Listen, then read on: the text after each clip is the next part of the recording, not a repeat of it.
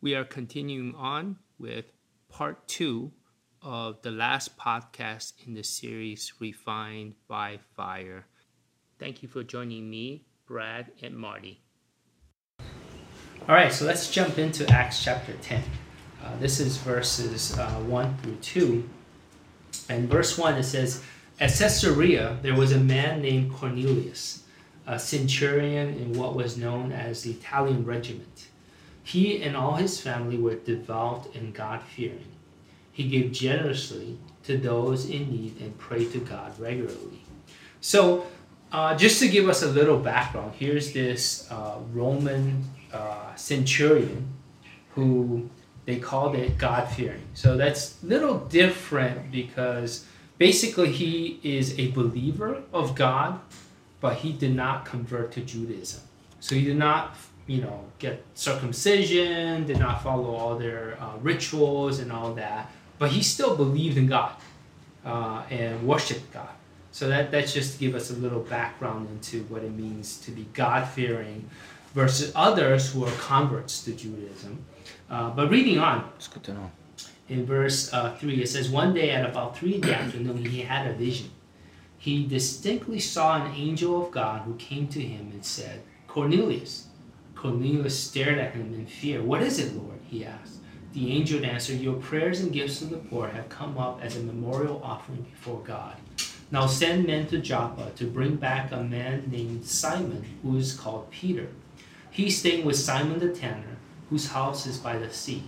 When the angel who spoke to him had gone, Cornelius called 2 of his servants and the devout soldier, who was one of his attendants. He told them everything that had happened and sent them to Joppa.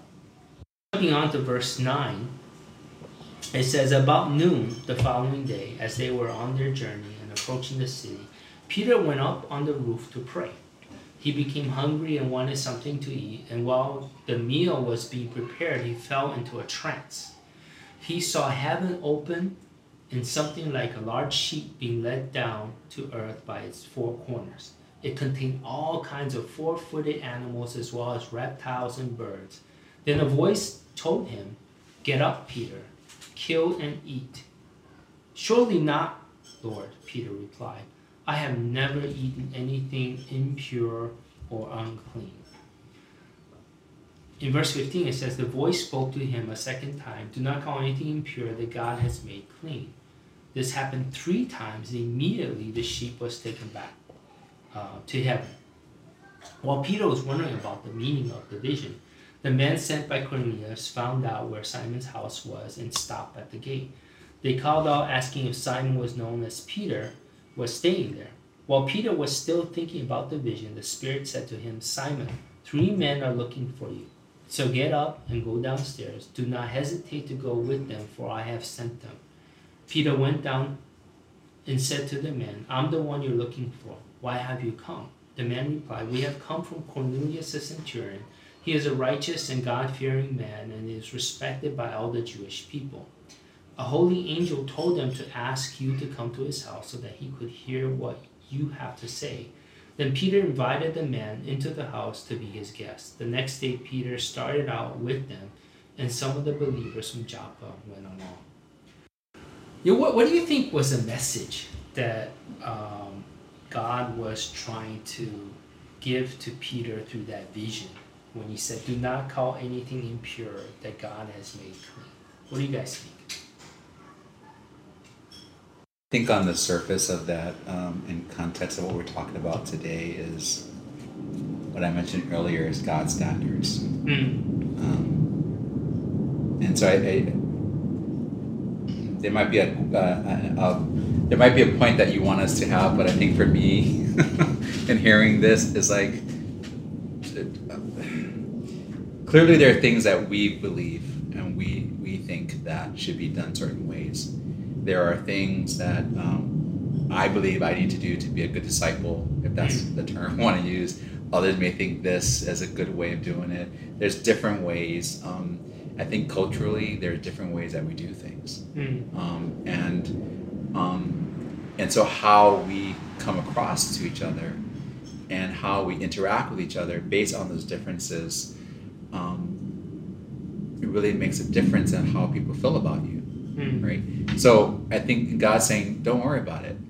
If I make them clean, if I want them to be part of our kingdom, if I want Right. them to be called my son and daughter, then that's for me to determine, not you and your interpretation of what it should look like, Right. right? So I think it hits me in that way, is that it's clearly God saying, hey, I'm opening it up. I'm opening it up. And Peter, you're going to help me usher this new paradigm shift, Right. right? I don't know if that makes sense or not. Yeah, no, that makes perfect sense. I mean, I think it goes back to one of the things that you were sharing, that we all share Christ's blood. So in one sense, I mean, even though we're all different, have different backgrounds, maybe different ethnicities, that blood that's common with us, it is the thing that makes us clean.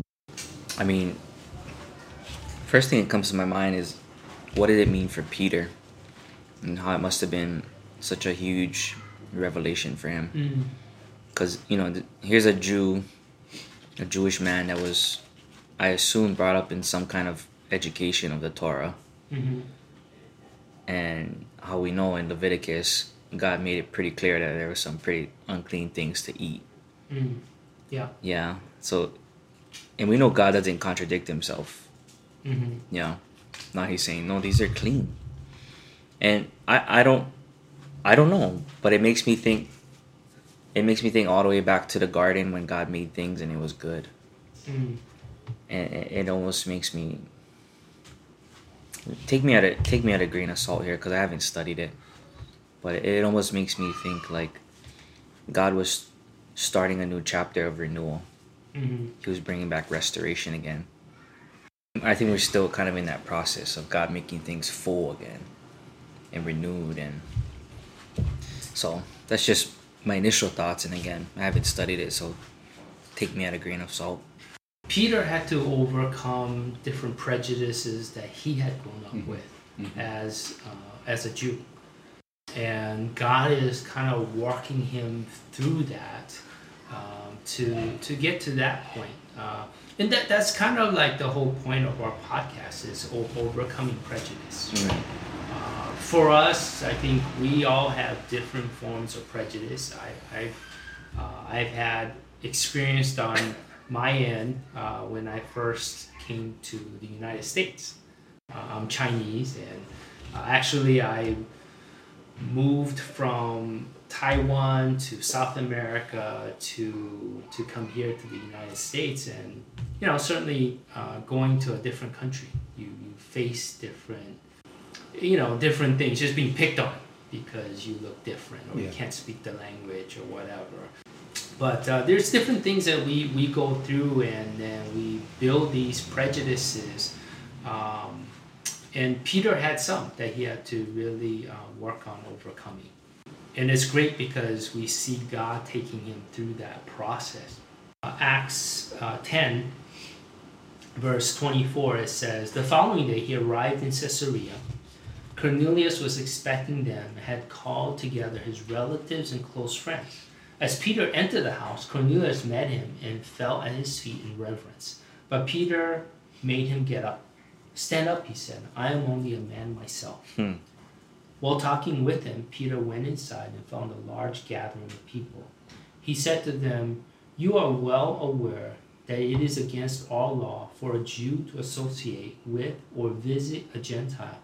But God has shown me that I should not call anyone impure or unclean.'" I think Peter is kind of opening his eyes, right? Just to start seeing, okay, I think I get God's message a little bit. And, the great thing is, this is something that God had been doing all along, even through the Old Testament, right? When he looked at Abraham and says, hey, all nations going to be blessed through you. Back again to that whole concept of all nations. So now as a church that just started, they're trying to figure things out, because when the church started, it was basically just Jews, right? The disciples who followed Jesus were all Jews, And so they're trying to figure things out. And God is working through Peter to help him to see that. Mm-hmm. In Acts 10, verse 44, it says, While Peter was still speaking these words, the Holy Spirit came on all who heard the message. The circumcised believers who had come with Peter were astonished that the gift of the Holy Spirit had been poured out even on Gentiles, for they heard them speaking in tongues and praising God. Then Peter said, Surely no one can stand in the way of their being baptized with water. They have received the Holy Spirit just as we have. So he ordered that they be baptized in the name of Jesus Christ. Then they asked Peter to stay with them for a few days. Okay, so this is an occurrence of the outpouring of the Holy Spirit, where the Spirit comes on them, right? There are two other instances that this happens in the New Testament.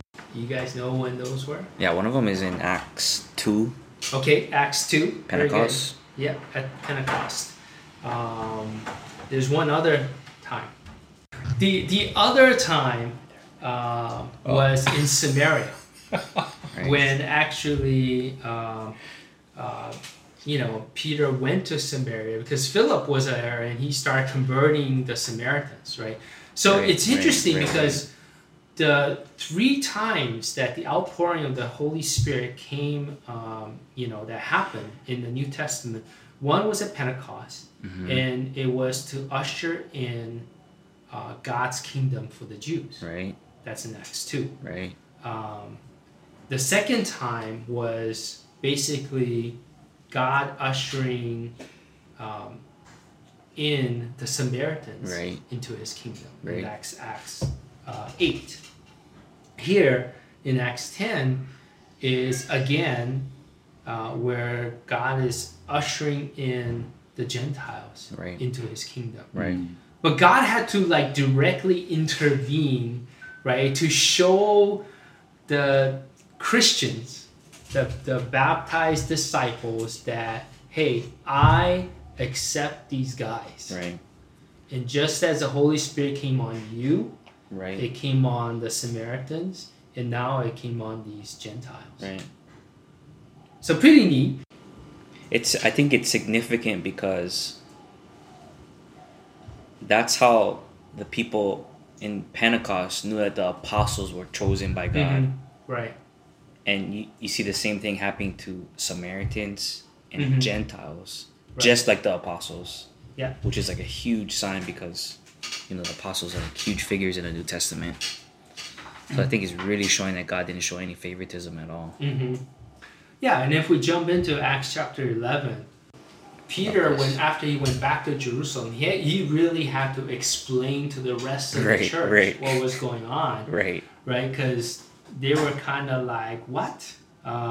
In verse 1 it says, the apostles and the believers throughout Judea heard that the Gentiles had also received the word of God. So when Peter went up to Jerusalem, the circumcised believers criticized him and said, you went into the house of an uncircumcised man and ate with them. It's interesting, right? Because these are the reaction of the other Christians. Does that surprise you at all? No, not for me. It doesn't surprise me. In Acts 11, Peter really had to go back in, even though he was criticized. He had to explain to them what was happening, and God had given him and is helping the rest of the church, kind of like what you were saying, Marty, the paradigm shift, right? Coining the phrase from Stephen Covey, right? That's like, boom, okay, God wants all nations. When he meant all nations, he meant all nations. Yes. Not just go to these nations and convert other Jews to Christianity. So it was a very big paradigm shift. What's interesting is that even though Peter has this paradigm shift, did he really finally get it? He kind of does, But it's not the end of the story. So let's jump to Galatians chapter 2, and I'll show you a little bit as we kind of wrap things up. But in Galatians chapter 2, verse 11 through 16, it says, "When Cephas came to Antioch, I opposed them to his face." This is Paul talking. "Because he stood condemned. For before certain men came from James, he used to eat with the Gentiles. But when they arrived, he began to draw back and separate himself from the Gentiles because he was afraid of those who belonged to the circumcision group. The other Jews joined him in his hypocrisy, so that by their hypocrisy, even Barnabas was led astray. When I saw that they were not acting in line with the truth of the gospel, I said to Cephas in front of them all, 'You are a Jew, yet you live like a Gentile, not like a Jew. How is it then that you force Gentiles to follow Jewish custom? We who are Jews by birth and not sinful Gentiles know that a person is not justified by the works of the law, but by faith in Jesus Christ. So we too have put our faith in Christ Jesus, that we may be justified by faith in Christ and not by the works of the law, because by the works of the law no one will be justified." So we're kind of stepping a little bit further on where Peter goes to the church in Antioch.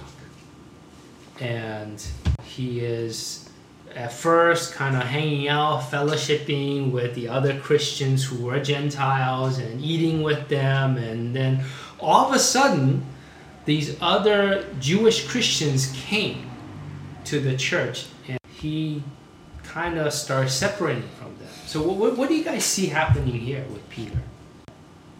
He was influenced. Mm-hmm. He was influenced by Jewish Christians to sit with the circumcised, to sit with Jews only. Mm-hmm. I don't know if he lost sight of that newfound conviction that God accepted the Gentiles, but just like us, right? Peer pressure, trying to please other people. We kind of like, oh well, I think that's what happened to him. When you think about that, how does that relate to us today? One of the things that I, when I'm seeing this passage and I'm thinking about how it relates to us today is these events didn't happen in America. And this happened a while ago in different cultural contexts. Everything was different. And yet, when I see in America now is this hypocrisy regarding who can be Christians. What is the image of a Christian?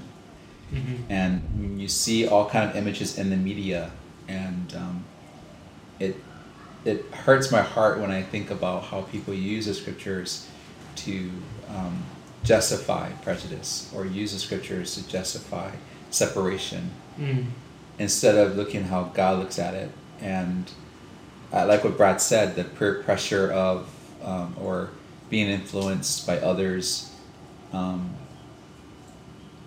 put up barriers, to put up a curtain, so to speak, between you can worship over there, but over here we're going to worship in this way, and this is how it has to be done. And there's like, well, what about worshiping God's way? And I think people have not appropriated, but they have taken from the culture of the Bible, and some people have used it against others. And that just not what God's Spirit's about, and I think that's where when I see that. And so it's interesting to see it from this lens, looking at these scriptures now, because when you're studying the Bible and when you're looking at the Word and you're seeing how God wants you to be, and then you compare that to that of the world and the world standards, and you can see how men has distorted the meaning of what the Word is all about. I think a lot of ways we have to be careful not to fill in the blanks, but to go back to the scriptures and really live through it, and live and be sold on it. and convicted by it. Because to me, it sounds like when we look at this and you look at, okay, Peter, who is a strong leader, he's kind of, well, okay, maybe I'm going too strong. But the idea is that, no, it's God's way. And how do we follow God and not man? Right. Yeah. I mean, that's great. Great way of looking at this. Yeah, I mean, to add just a little bit more, I mean, I think Uncle Marty's right. I think Peter forgot about Jesus and what faith in Jesus represented. I think he forgot about the center of the gospel being Christ-centered, and I think what it means for us today is like we really have to know our Bibles. I think we really gotta dig down deep into the scriptures and not have an appearance of a general understanding, but we're really rooted in it. I think again we see Peter taking a step forward, going, yeah, this is what God wants, and then all of a sudden he kind of takes a step back. But that's just the great thing about Peter, and the great thing for us to realize that we're all fallible.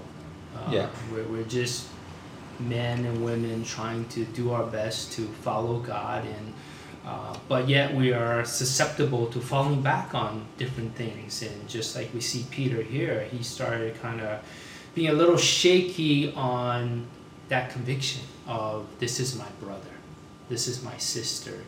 That's something that he really had to overcome. And if we look at jump back to 1 Peter in chapter 2, in verse 9, it says, "But you are a chosen people, a royal priesthood, a holy nation, God's special possession, that you may declare the praises of him who called you out of darkness into his wonderful light. Once you were not a people, but now you are the people of God. Once you had not received mercy, but now you have received mercy." And again, this is him writing towards the end of his life, during the early 60s. And he's writing to the churches in the province of Asia. And what's neat about the province of Asia is that those churches were predominantly made up of Gentile Christians. And if you look at that, you look at what he's saying, you are a chosen people, right? You're a royal priesthood. I mean, that is pretty amazing to look at how he saw them towards the end of his life. And he goes, I've overcome this. Now this is what I see. And that's the power, I think, of what God has done in his life and in his heart. That he'd be able to look at a Gentile Christian and say, you know what? That's my brother. That's God's special possession. So that's really powerful to me.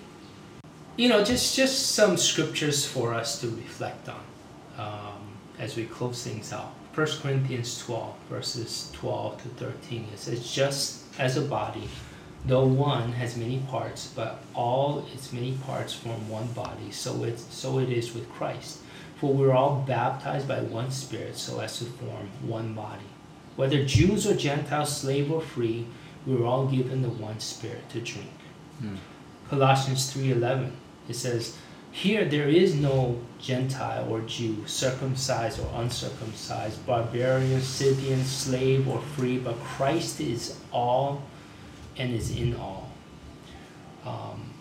Again, Ephesians 2:11 through 22.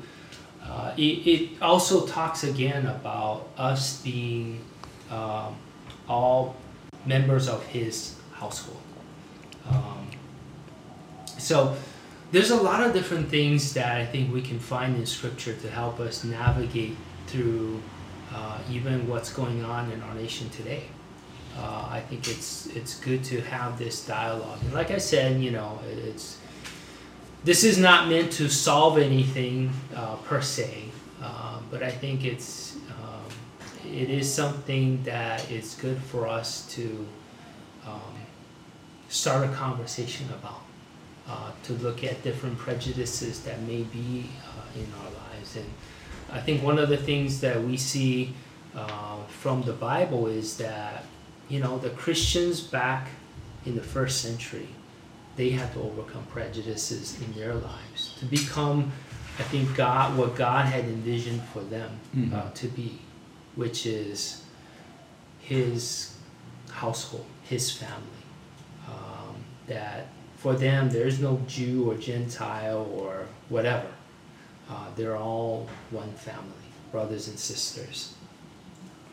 So, just to some reflection questions for us to think about. What are the prejudices that are in your life?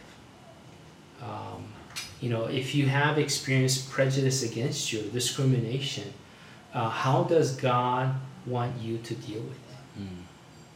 Thank you guys for joining me today in our podcast, and thank you the rest of you guys listening in for being part of this Refined by Fire. That's great. Thank you. Thank you. Thank you for joining me and my various guests on this podcast series, Refined by Fire, looking at the Apostle Peter and his life and how God had worked through his life to help him overcome various things, from doubt to worldliness to sinfulness to failures to overcoming prejudice. I hope you enjoyed it.